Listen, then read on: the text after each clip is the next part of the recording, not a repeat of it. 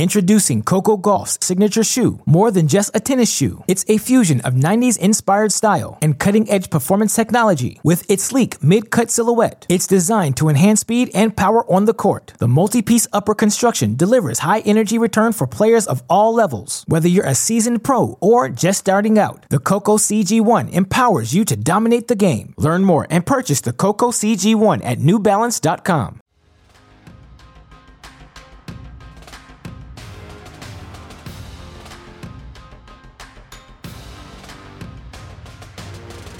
Welcome to another episode of Tennis Channel Inside In on the Tennis Channel Podcast Network. Mitch Michaels here as always, your host of the show, as we're steadily moving along to the finish line of the 2021 tennis season.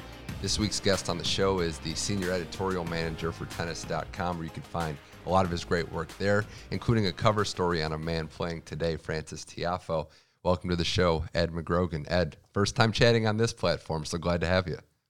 Yeah, you're making a distinction there. It's been a while since you and I have caught up, but happy to be on this specific platform and happy to talk Frances as well. Yeah, the last time we chatted was right before the 2020 U.S. Open. It was tennis literally in a bubble. You were on the grounds talking about how eerie and spooky it seemed, and to go from that U.S. Open to this one with the crowd back and everything starting to open up. It was almost like a footnote, like an ending to that insane period that we're going to mark throughout history. And I have to ask you, someone that's been a journalist in this field for so long, what has that process been like of almost getting through, not completely unscathed, but getting through covering tennis in a pandemic, in a bubble, to now see things start to get back to normal? Yeah, you realize what you have, you realize what the sport is really about, because these are the many things you take for granted until they're taken away. So in terms of tennis specifically, we're only now getting to the point where you can see something on the horizon of a normal calendar again. And even, 2022 probably still isn't going to be completely back at that point, but I'm so glad we're getting closer to it. And, it made, I think I mentioned this maybe even the last time we talked. It certainly makes you a little bit more creative, kind of finding things that you never really would talk about. And quite honestly, for a sport that can sometimes be as repetitive as tennis can be, that's not necessarily a bad thing, to find some new storylines and new ways to talk about things. So an experience I never want to go through again, but I think we did okay, all things considered. Yeah, that 2021 U.S. Open a couple months ago, you have the fans back and you just realize what it almost felt like a different sport, like that the players were playing, because they obviously feed off of it. And, it's cliche, but they made a difference in a lot of those matches, especially for those Americans, one who we're going to talk about in a second for sure.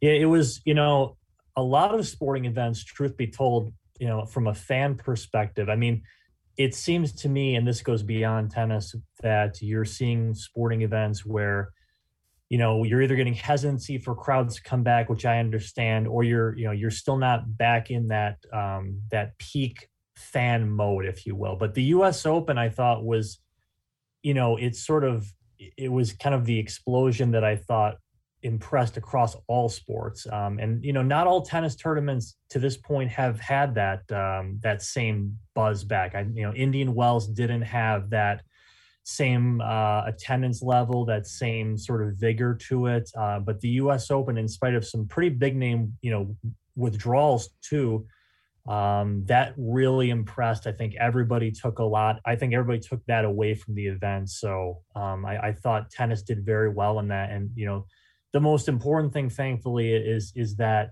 it doesn't appear that, these big outdoor events with huge capacities have had any big impact on cases and such. So you don't have to feel bad about it either, which I think was justifiable to think so at the time.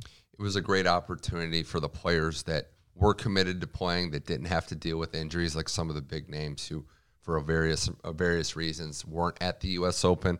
It was the land of opportunity for a lot of players, one of which is Frances Tiafoe, the story on Tennis.com, a great article that I encourage everybody out there to read. Frances Tiafoe is a young American player, and as we record, it just went final. He did beat Tsitsipas again, so it'll tie into what we're talking about here. But a young American... It doesn't hurt. It doesn't hurt. Yep. It does not hurt. The young American player who has a lot to like about his game, the fact that that he plays the way he plays is one thing, but the crux of this story is that this is a player who has a lot of confidence and lights up a room, as our colleague Nick Monroe said. He is somebody that fully has that belief that on any given day he can beat any player in the world. As you started to dive into the story of Frances Tiafoe, beyond just the exciting match play, was there anything about his story, his belief system, that surprised you or intrigued you as you peeled back some layers? I mean, I think he's an interesting case for a lot of reasons. The biggest is kind of to what you're saying is I think you can actually sort of throw the rankings out with Frances in a way. Earlier in this issue of the magazine, we actually looked at the totality of American men and women and how there's a great quantity of strong players, but not exactly that quality that you're going to compare to the eras of the 90s, even Andy Roddick, times like that, Serena Venus, et cetera. But something with Frances that I have noticed, and I really noticed at the U.S. Open, which was why I wanted to focus on him, was it doesn't really matter what this guy is ranked. He's actually never been, an all told, that high of a ranking. Even right now, he's just hovering on the top 50. But you would never get that impression when you watch him play based on A, the crowd reaction, B, how his opponents play him. I mean, they respect him like he is a top 10 player. I feel like they know that, to what you just said, kind of at any point, this guy can play exactly like a top 10 player. And what I discovered writing the story was, I think those assertions were backed up by the people who know him best. He played doubles this year with 3 different partners. Kyrgios is one, the other 2, Nick Monroe and Rajiv Ram. And I talked to the first 2, and they effectively said that this is a really special player that, I think some people can get the wrong impression of, perhaps. Certainly he has his showmanship, but I think the big difference is this guy backs it up, and he has he's still headstrong despite some of the bravado you may see. Yeah. So I think overall for Frances, it was backing up sort of the impressions that I got on him, and we can get into those later, but a very special player who I think is a really good buy low candidate right now, as I put it. Yeah. And just to kind of go off what you said, diving into American tennis, it's that Riley Opelka quote where he acknowledged it. Like, we have a lot of players ranked in the top 100, but we don't have those quote unquote world beaters.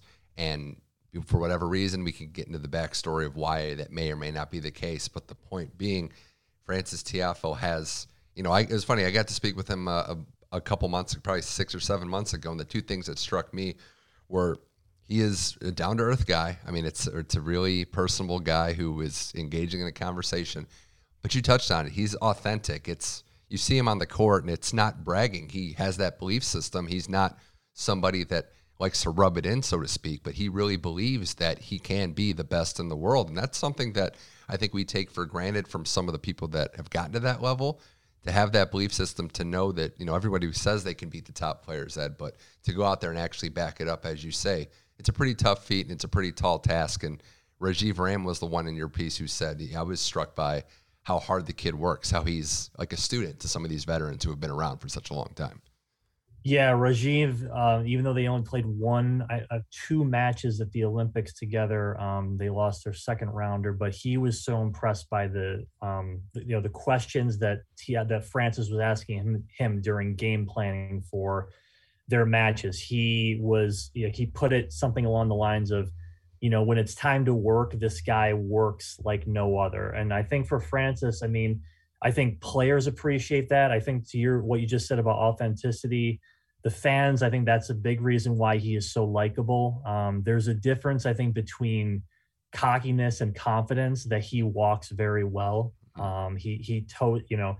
He certainly believes in himself, but I think when Frances takes, I talk about a few of the big wins he has, but when he does take losses, he really feels that too. He looks inward. I think he's looked to figure out, the right way to go forward from something, an obstacle that he didn't overcome. He's got a great coaching hire in Wayne Ferreira. He is definitely getting the most out of whatever he's able to bring. And I think he will over the course of his career because of that. And I think there are a lot of players, American players otherwise, that they can surge temporarily and might not have that longevity. I think Francis is very much in it for the long Yep. game. And I think his love of the sport is one reason. I think he just, he's willing to put in the work, and we're seeing that now. We just saw it a few minutes ago. The growth in his game too, it could be mentally, it could be on the court as well. He loses that near 4-hour match to Andy Murray last week, and it took a lot out of him. It took a lot out of both men, obviously, but for him to bounce back, treat this week like a brand new week, turn the page, not something that a lot of young players can easily do.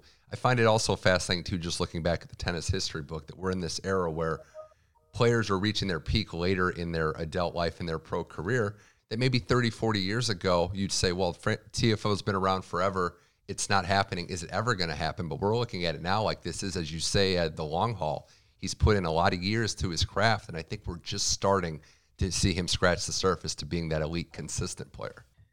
I think that, this group of Americans is actually benefiting from the fact that we have not had that transcendent U.S. player on the men's or women's side in a while. Now, Corey Goff certainly could become that player, but I think even her, to a degree, is going to get some more slack cut based on, it's been a long time since we've had the Pete Samprases, the Roddicks, the Agassiz, the Serena Venus. So I think there's a bit more understanding of, where the U.S.'s place in the tennis world is. I mean, the world has certainly produced incredible players that we, quote unquote, we have to compete with. I never love to use that term, but if we're thinking about it in U.S. tennis terms.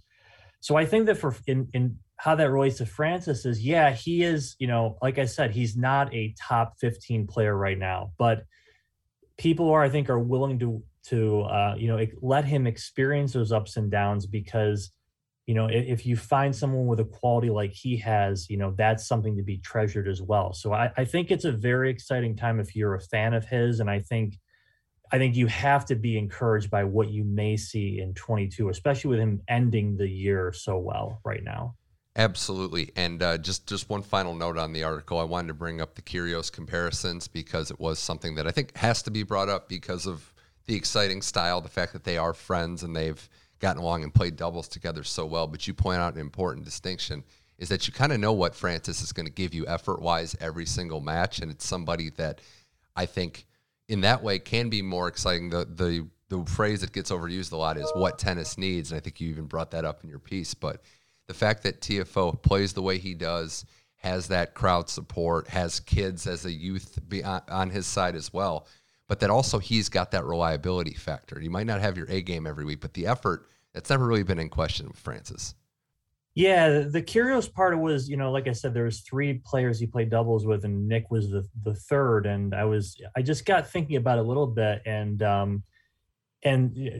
Nick and Francis are really good friends. I mean, like I said, they played together. There's a lot of social media back and forth that they love. And the way I thought about it in the end was that, we continuously wait for Kyrgios to deliver on something that most likely we're never going to get, this sky high expectation of a player who is as charismatic and as talented and as unique as him, but is also this completely focused player when he's on the court that's going to win 16 Grand Slams. It's just that ship, I think, sailed a long time ago. But I think what people enjoy about Kyrgios is a lot of that Francis himself brings to the court. And I honestly think Nick would be one of the first people to admit that. I'm not sure I put Nick in the best light in the end of that piece, but I thought in the way it's more just commending Francis for, the best quote that he had in this story, and this was during the US Open, was that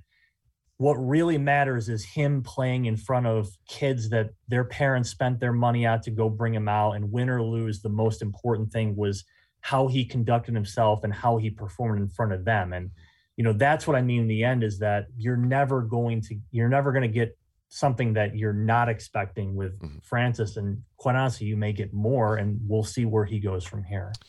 Introducing Coco Gauff's signature shoe, more than just a tennis shoe. It's a fusion of 90s inspired style and cutting-edge performance technology. With its sleek mid-cut silhouette, it's designed to enhance speed and power on the court. The multi-piece upper construction delivers high-energy return for players of all levels. Whether you're a seasoned pro or just starting out, the Coco CG1 empowers you to dominate the game. Learn more and purchase the Coco CG1 at NewBalance.com. Ed McGrogan here on Tennis Channel Inside In. I think it's a very fair and articulates why TFO is so exciting. And getting to today's action, he beats Tsitsipas for the second time this year. Beat him at Wimbledon in the first round. Beats him in 3 sets, drops the first today, and comes back and wins. What strikes me about TFO, especially on indoor hard courts when you can really hear the ball pop and really break down exactly when these two players are playing. But Francis has a very tactical approach to the game. Watching that Murray match and watching him play and watching him play the Tsitsipas match, that it was a completely different strategy. He's got that aggressive style of coming to the net. He took his lumps when Tsitsipas passed him. And honestly, he took a first set where Tsitsipas was serving untouchable levels. Francis digs deep from a breakdown in the third and wins this one 6-4. Just a tremendous effort. Again, proving your theory right that he can beat anybody in any given day. Yeah, you almost buried the lead there. He was down 3-0 in the third and then ends up winning 6 of the final 7 games. At that point, I'm just about, it's very hard to see someone coming back against Stefanos as well as he was playing at points in this match. I mean, Tsitsipas, when he's on, is really pretty much, he is fantastic to watch as well. But Tiafoe, what he did so well is, he's really unwavering in his approach. If he gets past, that's okay. He knows the strategy that works for him. And I think a lot of pro players that do succeed, they understand that they've gotten to the points where they've gotten to because they rely on a time-honored and practiced a million times over strategy that, if they play it perfectly, it's going to be hard to beat them. So, Tiafoe did that today. I mean, you could say he benefited from some Tsitsipas stuff in the third set. There was 2 service games, in fact, where Tsitsipas gives double faults and loses the game. But I would also contend that might be a result of Tsitsipas having to deal with these aggressive returns, and that just adds nerves onto his end. So you have to commend Francis for that as well. So he's applying pressure kind of constantly in various ways, mentally, physically. His forehand is just incredible to hear indoors, like you said. I mean, it's like a pop gun when that goes off. And there are some things that he'll work on. I mean, I don't think his backhand is where that is the liability that he's going to have. And I think Stefanos exposed that for a little bit today. But over time, I mean, the guy is so fit. He plays great. You've seen it at the Grand Slams. I mean, He does well in best of 5 because the guy, he's a statue that hits a tennis ball.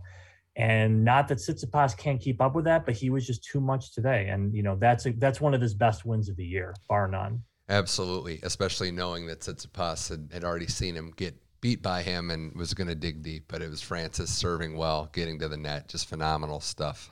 Vienna's been an interesting tournament, and I think we can look at it. Another guy we've been talking about for the last couple months, his road to recovery, how he's been playing better, steadily moving up the rankings. Andy Murray. He beats Hurkacz before falling to Alcaraz. Hurkacz was his first top 10 win since the Cincinnati via New York tournament in 2020 when he beat Zverev. Wow, good coin. But Murray is somebody that this process has been so long and drawn out that you can't just, in my opinion, you just have to appreciate the work, the effort, and what's going into this recovery from a guy that, bears repeating, has one real hip in his body. Yeah, I think Murray has been this winner of, amidst this year ending where Federer, Nadal, Djokovic are going to end the year with 20 slams apiece, and you're like, what room is there for Murray in this discussion? Yeah. And somehow he has managed to, come off, I think, even more impressively in this, either 2.0 or 3.0 stage of his career where, I'm not sure if you're going to see this stage of, I know you're not going to with Roger. I think he's his schedule has been cut so significantly. But, can you imagine, I guess, in the real twilight of their careers, I mean, Rafa, Djokovic, I mean, are they going to kind of dig to, Murray was playing a challenger a couple, not that long ago. I mean, he was doing that in the second week of one of the majors where he was ousted early and opted to play that. The guy loves tennis, and they all do, but Murray is going to end up being someone who we think of, as part of that great group of champions because of what he's accomplished and what he accomplished amongst them. But he's also going to have some of these parallels to like Andre Agassi, where he loves playing the game. Not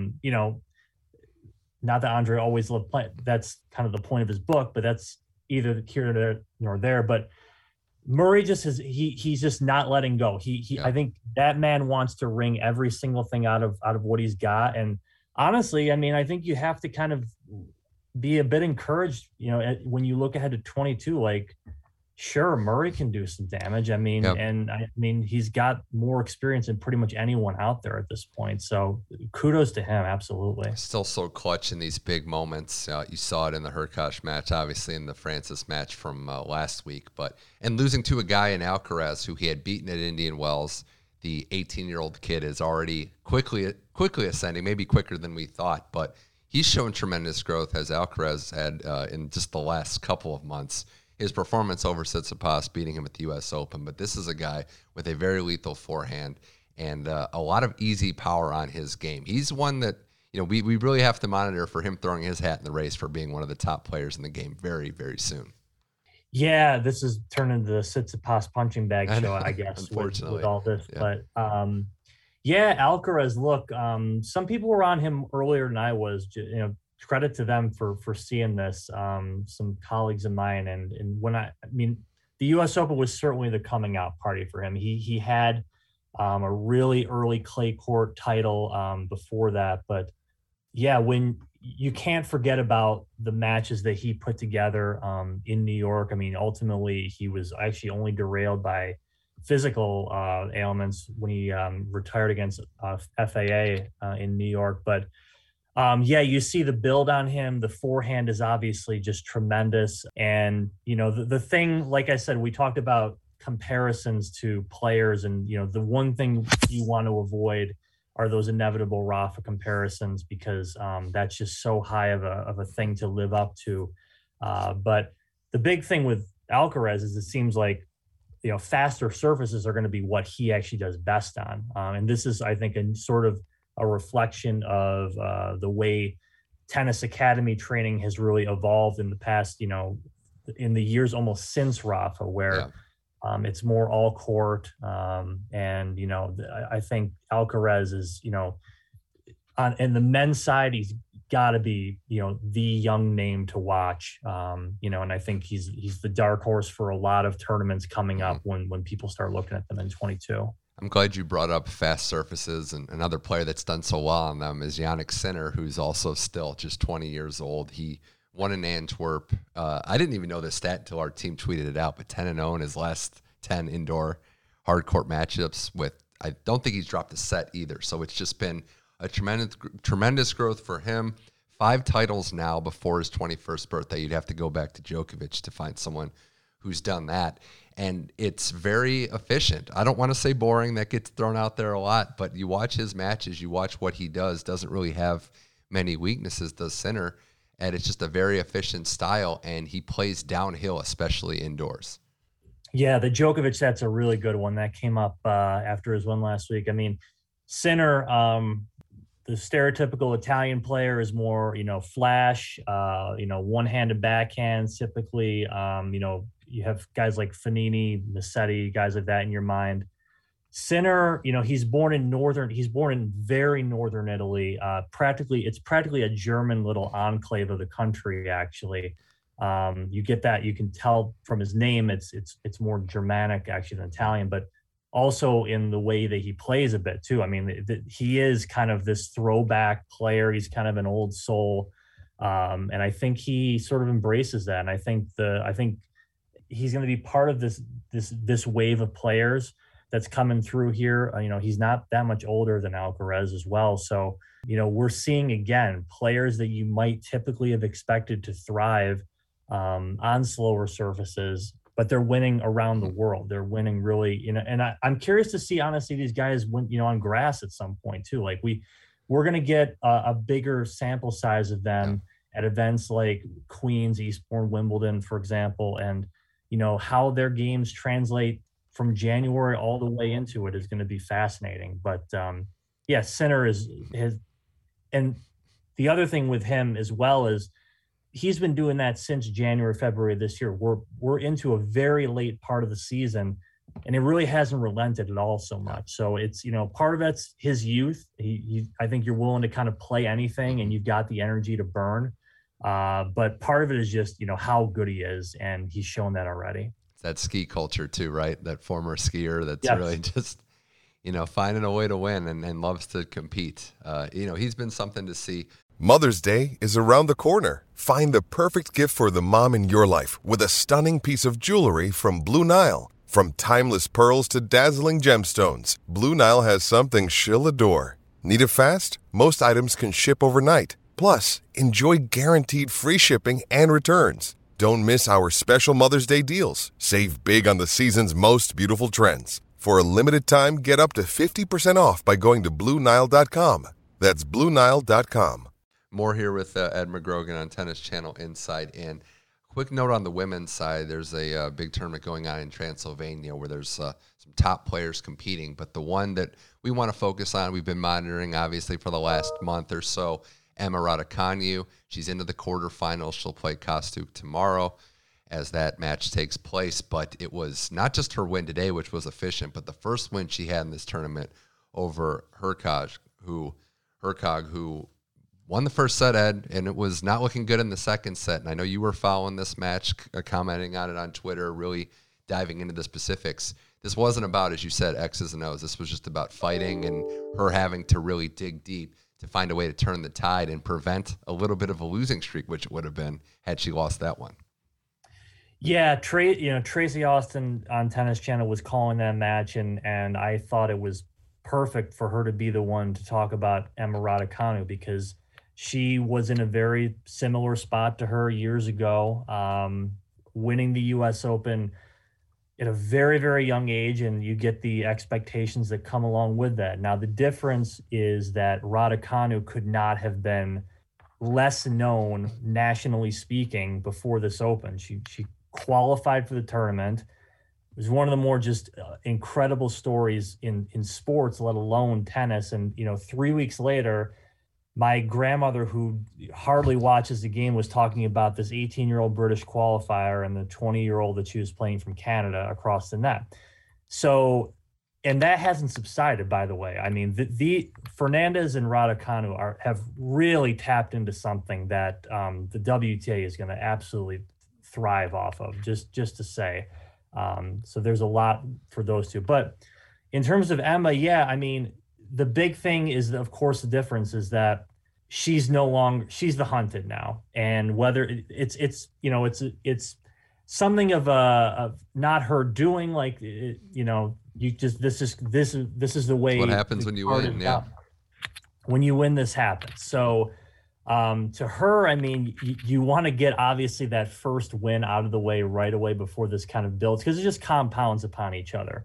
And I'm sure she was feeling that, in dropping the first set and looking like she might go down in straights here. And if that was the case, she would have had 10 consecutive straight set wins followed by 2 consecutive straight set losses.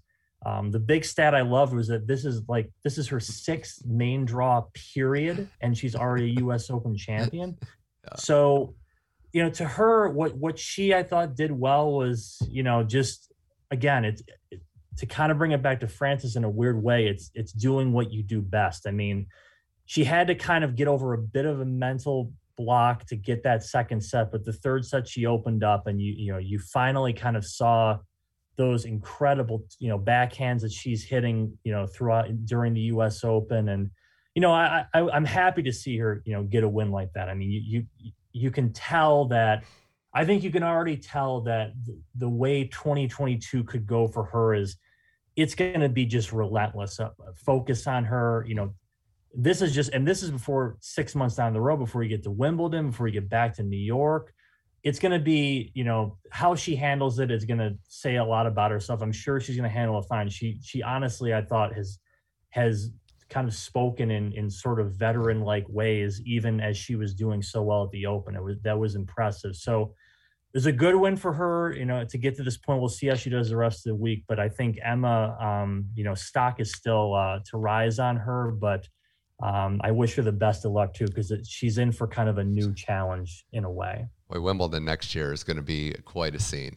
You brought that up. It's going to be something when she makes her reappearance there, which is when she first came on any radar. But it just highlights, too, there's so many ups and downs in a pro tennis career, let alone like someone that wins a championship. She's so young. This is going to happen. You can't win every match, but I was happy that she got the first one out of her way. In a weird way, it reminded me of Ash Barty at Miami, who had that first match, had a match point down. That was her toughest match en route to the final. So we'll see if that can. Look, it's up and down throughout a career, a season, a single day, a set. I mean, that's why tennis is as unique as it is. I mean, no sport really asks you to, win, let's say like 70% of your points, but if you can't win the one significant one, you can suffer the greatest penalties for letting it all slip away. So, the pressure that these players are dealing with, no matter if you're Raducanu or you're Andy Murray, it's heavy mental pressure. And anybody who plays the game, even at any level, can tell you that too. If you're in any kind of competition, it's demanding. I think that's why it's so rewarding. I think that's why we love it, to watch it, to play it. That's why players like Murray want to keep playing it. But yeah, it asks a lot, but that's the drama in it. And, I'm curious to see both Emma, Frances, all these players, where we go from here. They offer a lot already, and we'll see why they take it going forward. Before I let you go, just some quick thoughts, if you had any, on the finals races that are heating up and all spots are almost confirmed in the ATP race to Turin and WTA race to Guadalajara. This is 2 new locations. Guadalajara is a one-off based on what's going on right now with the WTA finals originally scheduled in Asia. Turin is the new location for the ATP finals in Italy, and we have 6 people officially in on the ATP side, 7 on the WTA. There's some races still going down to the wire, some commitments that we're waiting on. But any thoughts here, Ed, on their final races for the push to the end of the season? I think however they turn out, what's going to be interesting with those events is you're missing a lot of the big traditional names in both fields. Barty also is bowing out of this. I believe Osaka's been confirmed, and we know it is for Federer, Rafa. Team has been out for a while as well. So, the big thing, there is a lot of opportunity, and truth be told, the season-ending championships have been won by ascendant players the past couple of years on the men's side. You had Tsitsipas winning it recently. You had Zverev, Medvedev. So all those 3 in particular are going to get a big crack at another, confidence booster going into 22. You have players like Rublev as well, Casper Ruud, players that have really had nice seasons that are going to get some of their first opportunities. And, on the WTA side, like if Kontaveit can qualify for it, you're going to get players that are in that environment for the first time. And, it's kind of one of the biggest moments of their career. So that's, that's interesting in and of itself. But also we're going to also get the return of Novak Djokovic starting next week in Paris as well. And going into the ATP finals. So, that's, again, that I think is also, equally as fascinating in other ways. We're going to end the year. When I last saw him, he was in the press room of the Open. I wasn't sure what his plan was. Was he going to, call it a year? Kind of certainly a reasonable option if he wanted to, considering everything. Guy doesn't have anything to prove, but he's back to, I would think also, to try to keep Medvedev away from number 1 year end. He's got a little work to do for that. So I think what we'll see from Djokovic is also going to be, I think he has one more big push in him as well. I'm sure he would love to, kind of erase a bit of that sting, with another season ender. He's been fantastic at this event in past years. So That's really what I'm looking forward to, is kind of seeing what he does. And then it's seeing kind of everybody else who may be getting a pretty significant chance of their own. Still some work to be done to round out the field, but we've got a lot of exciting weeks of tennis left, and these should be heck of tournaments here to watch. Can't wait for that. Ed McGrogan, thanks for joining Tennis Channel Inside In. I do want to ask you as a parting shot, I see the Bills hat on there, so the confidence is beaming. I was going to do my Go Bills at the end, but thank you for bringing that up. Yeah, we got a couple important games to hopefully salt away here after a tough Monday nighter in Tennessee. But I feel pretty good. Yeah. You had a bye week, 2 weeks to salt over that one. But they came back pretty well from that Hail Mary last year after a bye. They didn't lose a game to the AFC title game. So I'm hoping for similar things this year. Well, I could see the Bills have you in a good mood. And you probably are in the best mood for your sports fandom, because I've heard rumblings next time we do this when it's on video. I want to see the Brian Leach shrine. I've heard rumblings of it. I know that he's got a special play. I'll have to tilt my computer this way. We can take a look at it. Rangers are looking better too, it's a big New York sports renaissance for you and the teams you support. So props for that. Thank you. Yeah, I got my yin and yangs, my upstate and downstate teams. There you go. Ed McGrogan, you can catch his work, especially the Frances Tiafoe story, on tennis.com. Ed, thanks for joining the show. You got it. Anytime, Mitch. Thanks. That was Ed McGrogan on Tennis Channel Inside In. A reminder, you can catch every episode on the Tennis Channel Podcast Network. Subscribe on all your podcast platforms. Leave ratings and reviews there to check out this show as well as the rest on our network. We'll be back next week to talk Billie Jean King Cup, more indoor tournaments as the push to the finals comes on Tennis Channel. I'm Mitch Michaels for Ed McGrogan. This was Tennis Channel Inside In. We'll see you next week.